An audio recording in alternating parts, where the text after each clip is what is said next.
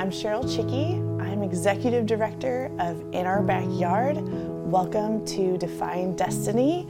On this episode, we are excited to hear from survivor voices regarding their journeys in sex trafficking and sexual exploitation. Today, I have the honor of sitting with Sara Perkins. How are you? Good. How are you? We're so happy you are here today. Thank you for having me. And, taking the courage on to say, let's talk about our healing journeys and some of the moments that, we do want to share and have our voices heard, right? I met you as a survivor sibling. It's been awesome to just get to know you and who you are. And I've heard so much of your story, but what I really like to hear first is who you are. I know you as one of my great friends who can always make any bad time a good time. We can get into shenanigans, I think is what you would say. But when we think about our stories of exploitation and where they start, we're in the story. Us ourselves are part of that story. So, who is Sara? What are, 6-year-olds, 7-year-olds? Are you playing basketball? What does your home life kind of look like for us? Yeah. So I grew up in a single family home. I didn't really know my real dad. I have few memories of him. Nothing bad. We'd go visit him, often. But I was with my grandparents a lot. I was the youngest, so I remember going to their timeshares in Florida and Arizona. They love the sun. So I just remember always being in super hot places, but being very well taken care of. My childhood actually probably was the happiest time of my life. Definitely grew up playing sports. My mom got remarried to her third husband when I was 10, and he was a captain of a police department. So we went from free range parenting to law and order very quick. And I think that was kind of like a turning point in my life. So there's new rules, right, in your household. And how old are you exactly, like when this new change is coming and law and order is coming down on you? So I was preteens, which looking back, I feel like was such a crucial point in my life. While the law and order was probably great for all of us in a way, like more structure, there were a lot of things that I think my parents fell short on. Like talking about relationships or boundaries or sex, drugs. So sheltered maybe. Super sheltered, and I get it. But I think I probably would have had more success like in my life, and things maybe could have been a little different for me, like had I known how to respond to everything, not just good things, but how do I respond when I'm faced with being offered drugs or someone wants to have sex or anything. I was super naive, super innocent, just not well equipped, like intellectually, just to be ready for what the world, had to offer. Yeah. And when you're starting to grow up and realize like you don't have the equipment, the tools to understand your experiences, what does that look like throughout high school? Like Right. Now you're in it, right? So how do you respond? So I was rebellious. I rebelled back to the law and order. I actually was sent away to wilderness twice. And after my second wilderness program, I went to a boarding school. So that really sheltered me. I ended up going into a program where we were put on silence. And so for over 2 years, the only time I was allowed to talk was in family therapy and family meetings or to a teacher for independent learning. So that really blocked any type of like real life learning of anything, because we didn't leave to go to school. We lived on campus, we did school on campus, we ate on campus, we never left. We didn't watch TV, no magazines, no. So I didn't even know what new music was coming out. I didn't know how to put on makeup. I didn't know how to, we didn't wear jewelry. I had no identity, which left me super bare and exposed for anybody. Yeah, where's Sara? Yeah. Yeah. Like, who is Sara? You know, like literally anyone could have walked up and painted on the canvas and that's who I would have been. Like, I was just in such a vulnerable position. And I honestly, it made me the perfect prey, you know, for a pimp who's out recruiting. And people are like, well, how did he find you? Like, this is a business. Like, this is a part of the business is recruiting and being able to look at girls and see their innocence and see their vulnerability and all they have to do is have a conversation for 2 minutes and they know. Yeah. And how it worked against you. Like the sheltering, right? Right. To protect you became the vulnerability. Right. Right. And, you know, it honestly, like, he just found the perfect target. Yeah. Where were you when you first met? Right. So when I got out of boarding school, I ended up applying for college. I lived on campus. I was waiting for school to start, so I got a job in a local mall, and I worked in the suits department.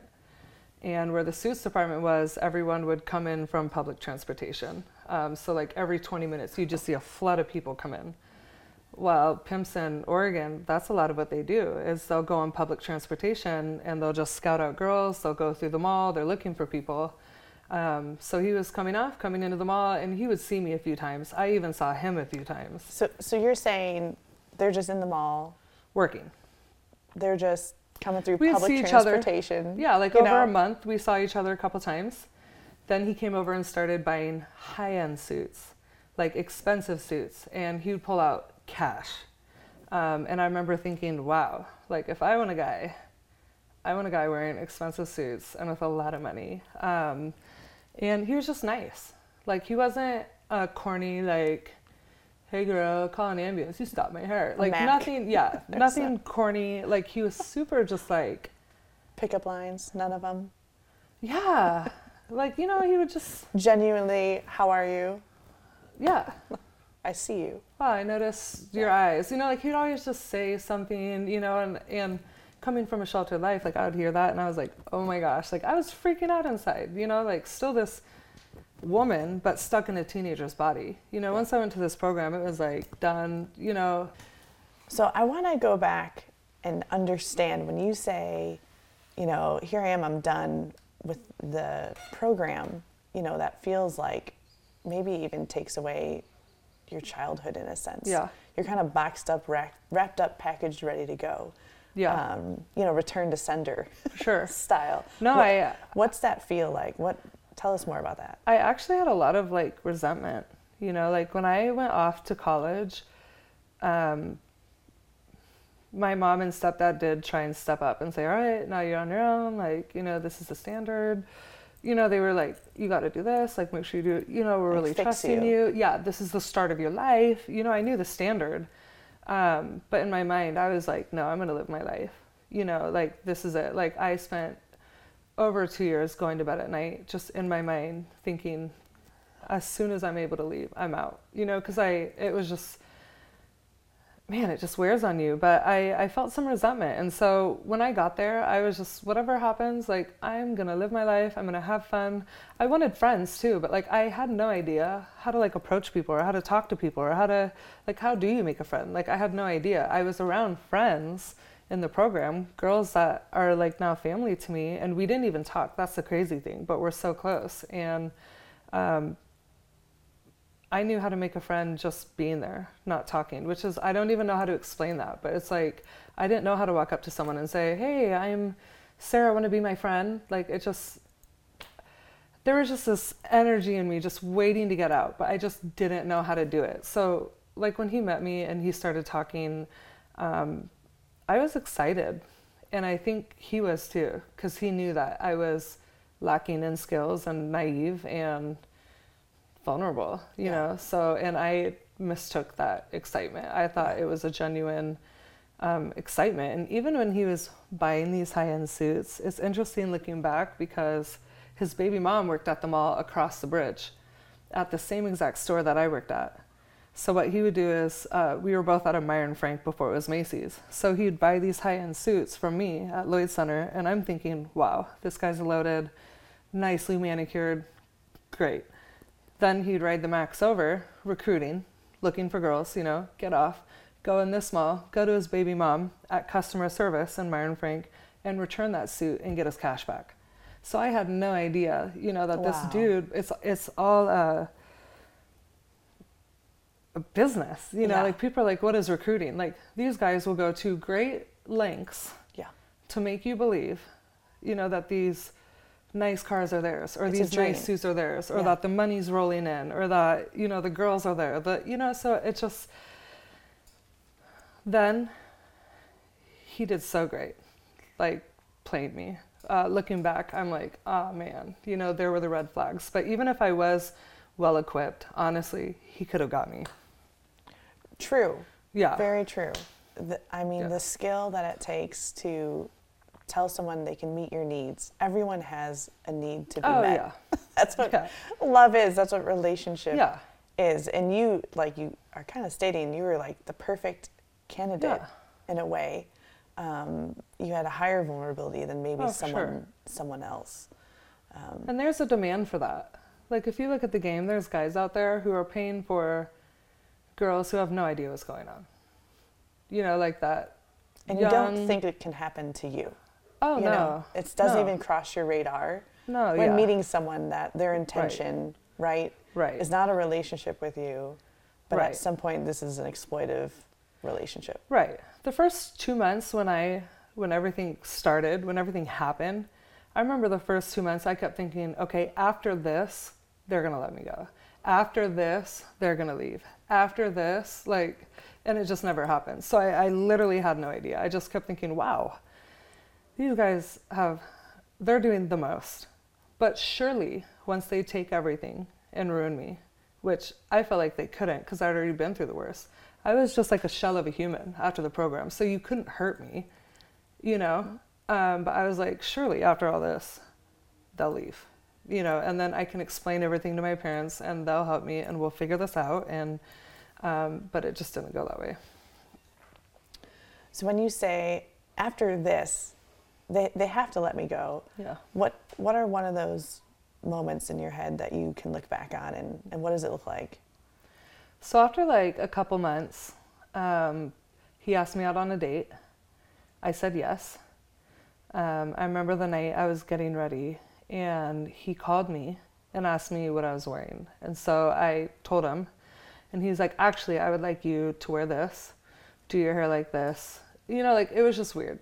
Right. You had first a gut date, check you're there. telling me what to wear. Yeah. But like I said, no one had ever sat me down and said, hey, no man on a first date should ever tell you what to wear. That's just weird. First dates, this is what it looks like. This would be a fun first date. And I didn't have friends that I could say, oh, I'm going on a date with this guy. Or, a girlfriend I could call and say, hey, he just called me and told me what to wear. Is that weird? My God, I had no one to bounce it off of. So that was the first red flag. That was that was kind of weird. Then we went on the date and I met him downtown Portland. So I didn't meet him at my dorm. He had no idea where I lived. Didn't meet him there. Met him at the dorm. We went to our date. He asked if we could stop at his mom's house.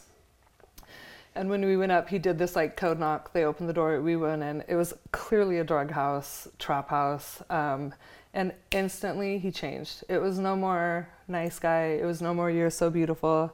He was just go sit on the couch and I'll come talk to you in a minute. So I was just like, what the fuck? A switch. Clear switch.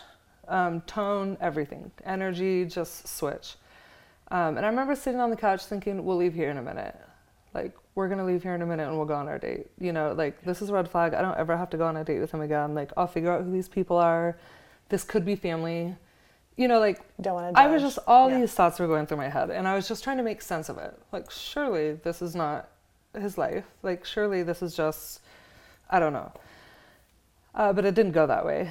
I ended up being raped by every guy in that house that night. And I didn't even know what was going on when it was happening because they were discussing which guy I would go to. And I kept thinking, this is going to go on all night. But what they were discussing is who would be my pimp. And I had no idea. All this language, this street lingo, I'm just sitting there trying to understand what's going on. But surely when they're done, I'll be able to leave. Next morning, everything was out of my purse. He took me to my dorm room. He used my key card to get in, took us upstairs. He had 3 friends sitting in there. They had a PlayStation hooked up. They were cooking food. They were smoking weed in the dorm. But surely after that, it was going to be over. Like, they're going to eat all my food. Okay, play some video games. They'll leave. Didn't happen. They ended up selling all my stuff on Craigslist, and people were leaving with it. I was like, all right, they're going to sell all my stuff too, but after this, it's going to be, like, what else can you take from me? You know, and so, and it didn't end there. So at first it was like, not good. This is rape. You're surviving rape, right? Yeah. Multiple. And you have to say to yourself, that's what this is. And it turns into prolonged harm. Yep. You know, at what point did you understand? I didn't think it could get worse after that. Yeah. I thought that was ground zero. Yeah. I was like, this is bad. Like, how am I going to explain this to my family? Like, I got myself into a bad situation. But then when I got to my dorm and they were there, I was like, oh, this is bad. And then he's like, go in your room and lay down. I'll let you know what the plan is. And again, like, that's so little information. Like, what does that mean? You're going to let me know what the plan is. Like, the plan is you're going to leave, right? Like, this is as bad as it can get. Once they started selling everything, I was like, wow. And it's multiple people. Yeah. If it was just him, you know, you might think, I can go tell someone. But when you're surrounded, right, by people at this level of ruthlessness, right, taking everything away from you and harming you. Oh, yeah. I'm sure at that age, too, yeah, you're just like, what can I do? I had no idea what to do, or by that point, when they were selling everything, I was like, wow, they could keep going. They could keep doing stuff that I don't even know what's going on. Like, I thought the first part, that was it. Like, I thought that's as bad as it could get. Now we're here. What else could happen? And then he took me to the Portland International Airport, and we got on a flight and headed to Vegas. I had no idea that Las Vegas was, I knew it was gambling, but I had no idea what I was walking into at all. And it's just you? Are there other? Just me, you? Yep. And I remember they had us take drugs to the airport. They had handed me like a whole boat of ecstasy pills in the car. And he's like, put this inside you. And I kept thinking, I can't swallow this. Like, look how big this is. And they were like, nope, put it inside you. And I just was like, wait, what? Like, I mean, everything. I was just like. It's not grooming, it's like training. Oh, yeah. I was like, this is a nightmare. That you can't get out of. Oh, and when the things were happening, like, that was the one time in my life where I was just like, this is unbelievable. Like, this is not happening. Like, yeah. By that point, I was just like, I'm in too deep. I'm in way too deep. Like, I don't think I'm going to be able to get out of this.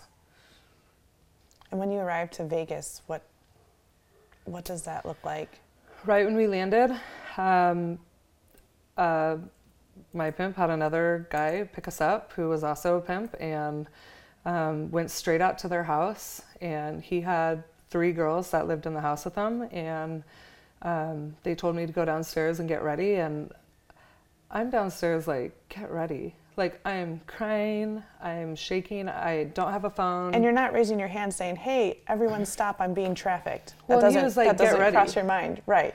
And I'm like, get ready for what? Like, what am I getting ready for a gang rape? Am I getting ready for, like, I just didn't know. Yeah. All I had to go off of what has happened already the previous week. You know, like, am I getting ready for, like, a drug deal? Like, you had me bring drugs? Like, what am I getting ready for? And then they had one of the girls come in, and 2 of them were, like, doing my makeup, and one of them was, you know, trying to calm me down, like, I don't know why you're crying, like, it's going to be fine, you're going to make so much money, and the other one wasn't saying anything, and another one came in talking about we're leaving in 10, and I'm just, you know, like, so much is going on. And I remember the first place we went was Red Rock Casino in Las Vegas, and I'm barely 18, and she Went up to the bar, ordered 2 drinks, put one in my hand. We don't drink this drink to get drunk. You're going to sip it. Like, this should be watered down. I'm going to show you, take note, don't ask questions, don't get involved. It was just boom, boom, boom, boom, boom, boom, boom.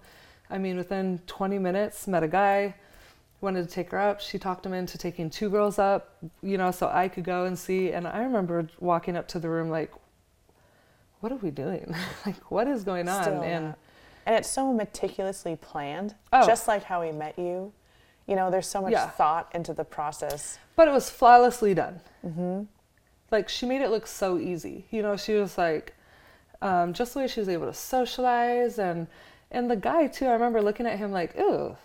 You know, and she was like, oh, handsome. You know, just filling the dude up. And you could just see him just, yeah, you know, let's go to your, you know, it's just, and even going up there and watching it, I realized then what was going on, but I didn't know what it was called. So Right. like, I didn't Yes. know that this was prostitution. I honestly thought this was like a form of like stripping, maybe there was forums, you know, like I didn't know what was going on. You're young. I had no idea. And then when we left, I remember asking her like, how often do you do this? Like, is this a once a week thing? And she's like, once a week thing. Like, you're going to be doing this all day. Like, I'm not talking to you about this. It's not my business. Like, stay in your lane. Like, she was not nice to me. It wasn't like, hey, girlfriend. Like, it was stay in your lane. I'm not talking to you about that. It's not my business. You need to talk to, you know. Yeah. And so. And what did you think when they said, this is all day? Right. And I was learning a lot, too, in between this. Like, when we had got to the house, I remember I looked at the other guy in his face, and he was like, yo, cut. Your bitch just looked me in my eyes. And he came over and just backhanded me. And I remember thinking, like, what is going on here? Like, I looked you in your eyes and you just hit me. Like, it was just so much, you know. And I came from a family with a cop and a real estate mom and good manners, etiquette, you know. So I'm looking this person in the eyes thinking that I'm having good manners. Meanwhile, I'm learning that you don't look another pimp in the eyes ever. So it was stuff like that, just constant, you know. Learning that there's no other direction you're going. Right. You're going this direction and Right. you have no choice. Right. Just sitting with you, hearing what you've endured, you're not to me, shy person. You're a strong female who has a voice. So it's just crazy to imagine that you're in this situation. And I think sometimes people might assume, you know, it happens to the wee lambs, Yeah. right? But you're full of personality. You're bubbly. How are you surviving? Are you quiet? Do you speak up for yourself at all? What are some situations of like what it was like for you living through that? It didn't just happen. I went through a lot. I was helped out by a trick and just happened by chance to run into a woman who ran a human trafficking nonprofit. And all up and down her car, it was like, stop child trafficking now. And she was excited to meet me because she kind of knew that I had a story because I had left a note on her car saying like, hey, this is really happening out here. Like, you're going to get shot at. Okay, I have to hear this story. You left a note on a Yes. person's car. Well, because I saw her car, and she was like this like little white lady, you know, bumping to like Christian music, right? And so I'm like, and meanwhile, I had experienced all these things. Like, I had been branded. I had seen hundreds of clients. I had, you know, been spit on by this guy, like abused day in and day out. Like, Is it like a year? About how long from? well, I honestly felt scared for her. Because I had watched like guys in the games too, like do something to people like that. They don't want you to mess with their money. And so I left a note. Like, I had this little notebook this big and I wrote on like 10 pages. Like, hey, this is really happening in Portland. Like, there's guys out here who they see this and it's called messing with their money. Like, I was trying to break it down to her because I remembered my life before all this and they would say things to me and I'm like, I don't know what that means. Like, they'd be like, you're going to break bread. I'm thinking like, break baguette bread. Here I come from like a rich white family who eats baguette bread and wine. So I'm thinking break bread, like we're breaking bread. they're talking about money. They're talking about getting money. You know, so I'm trying to like write a note quickly to her. Like, this is really something. You're really going to get hurt out here. Like, you should probably take this off your car, but great cause. So nice of you. I'm in apartment 215. So she's like right at my door. So she knows where you are. She's like, hi, oh my gosh. I'll be your friend. I'll worry about the car later, but do you need anything? Like, she was just so, because it was, no one knew 15 years ago how big of a booming issue this was, except for very few people who had nonprofits like her. So she knew, and she was excited. Like, she wanted to help someone. And so we started meeting at the clubhouse at the apartments, and I would tell her, you know, things. Like, I would just tell her about, she would ask questions, and I would just tell her. We both had kids that were the same age, so they would play. Finally, my son had a friend, and you know, my son is a product of a rape. And so when he was with me the first like year of his life in the game. And then after that, he knew this regular, and he didn't know a regular life. You know what I'm saying? So he finally had a friend, and like she's one of my good friends now. But at the time I was like, I don't even know why I'm telling you all this. Like, I don't know what you can do for me or how this is even going to serve a purpose for you or me. And she introduced me to pastors of a church. Pastors of the church introduced me to these people, you know, so it was just like from there. Taking that chance, writing that note changed everything. Right. And everyone, like, they wanted to know. Like, when they would meet me, they'd be like, tell me everything. I want to know, you know, and I would tell them like everything that happened to me, you know, because it was so fresh. And like looking back now, everything happens so beautifully, honestly. And I see how like help and resources and nonprofits have like developed law enforcement. Like, it's just so developed now, and like human trafficking is on the radar, and there's all these great things happening. And so you're seeing change. For sure. Resources. Tons. And you're one of them in a way, right? Absolutely. You share your story. Absolutely. And a lot of nonprofits, like I do work with them, and they really are like, they're the ones who cultivate a lot of change, for sure. I think for me, like in my story, it was meeting an individual who ran a nonprofit. And she didn't like give me anything. It wasn't like, oh, here's money or let me give you resources. Like, it was just being there, you know, and then introducing me to people she knew. You know, and then it was individual people who then helped facilitate my healing and my growth. And there was a lot of times though where like I messed it up. You know, they would put an opportunity in front of me and I just wasn't ready. You know, I didn't know, it looked scary. You know, that change looked scary. I didn't know if it was going to work out. I didn't want to take that chance with a kid. You know, some of the programs were like, we're taking everything. If you come into our program, you can't leave. We're taking your cell phone. We're taking your computer. And while it was there to help me, it was too triggering. I had just left a guy who took my cell phone, my computer, my ID, you can't leave, you're going here, you're taking, so I couldn't do that. I couldn't take that step. And those people couldn't understand, so they were super disappointed, but I wasn't in a place either to communicate why. Right. That I was triggered. So like, I didn't know I was being triggered. I didn't know there were triggers. I didn't know, you know, there's just all these, again, learnings. In a situation where I didn't know. Yeah. So it's just meeting so many people and being committed, you know, to better days. You're one of the most committed people I've ever met. I wanted to talk a little bit about that. You know, you're like, well, I didn't know that, but you do things all the time, even when you don't know. Yeah. So you are an independent entrepreneur with a business. I mean, to think about who you were as a teenager to where you are now. For sure. How does that happen? So like the last couple of years, I kind of stepped back from a lot of things like speaking and like human trafficking stuff, and just really tried to focus on my business. And I felt bad because my heart is always to like make an impact. And I decided that I was just going to be super intentional. I'm going to get up every morning and spend a couple minutes just sitting with myself, no matter where I'm at, no matter how uncomfortable, and just putting it out to the universe. Like whatever's supposed to happen today, I hope it's for good. I hope it levels me up. I hope I learn something, put me in front of the right people, right places, make it happen. And in the last 2 years, like I've been able to visit places that I never even knew existed and meet people I never knew before. And what I'm realizing is that I am where I am and I'm able to accomplish the things I can and have the success that I do a lot because of the things I learned in the game. And I know it sounds terrible, but let me explain. You learn a hustle in the game that you can't learn anywhere else.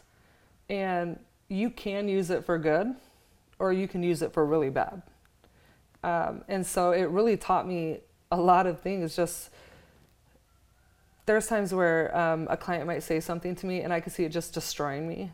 But like in business, you keep going. Like you got to keep going. You don't let that stuff, if it's not making you better or building you up, keep going. And I'm seeing now too, what I hope to do eventually is I even want like pimps to see that you can create a business. They make a lot of money that doesn't involve women.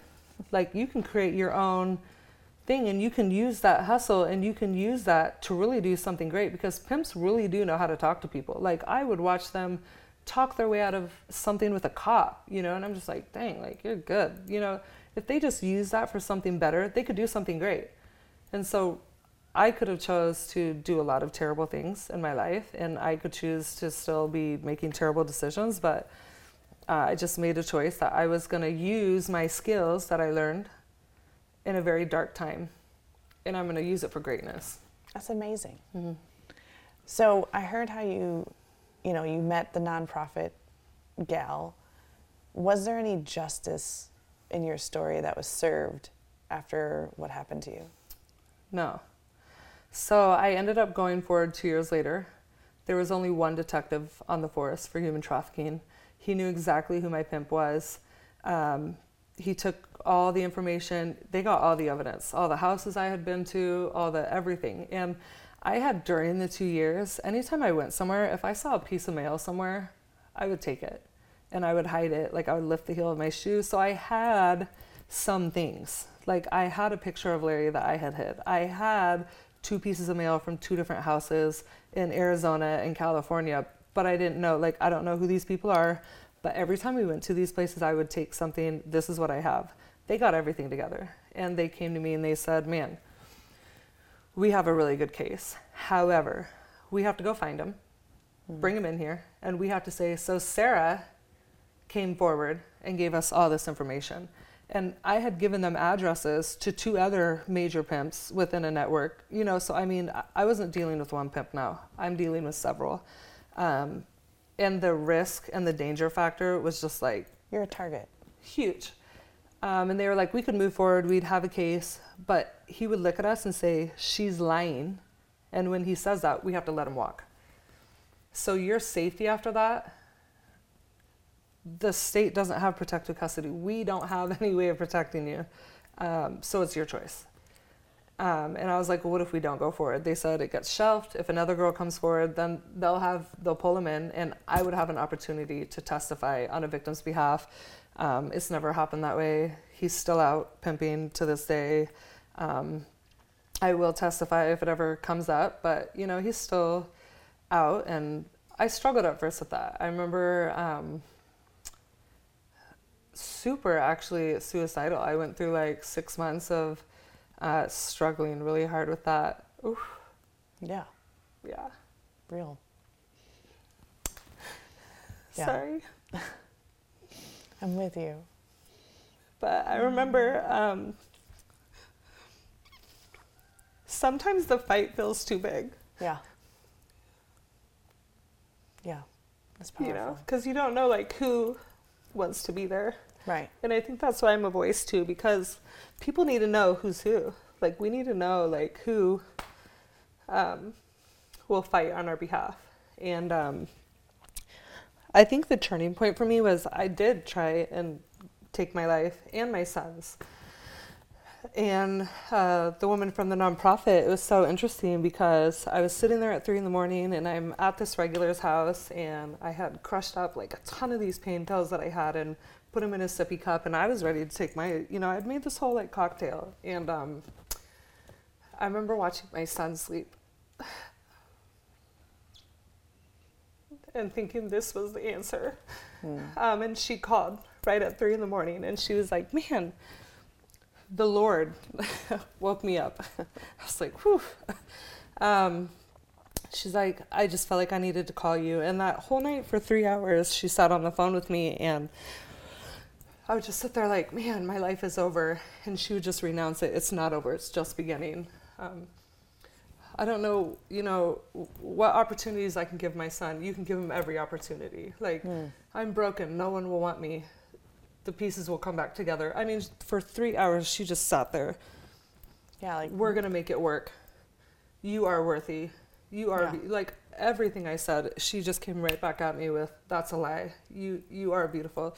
No, life is not over. And, I needed that. And so I think that was the changing moment where I was like, man, I'm never going down that road again. Like, I deserve a life. My son deserves a life.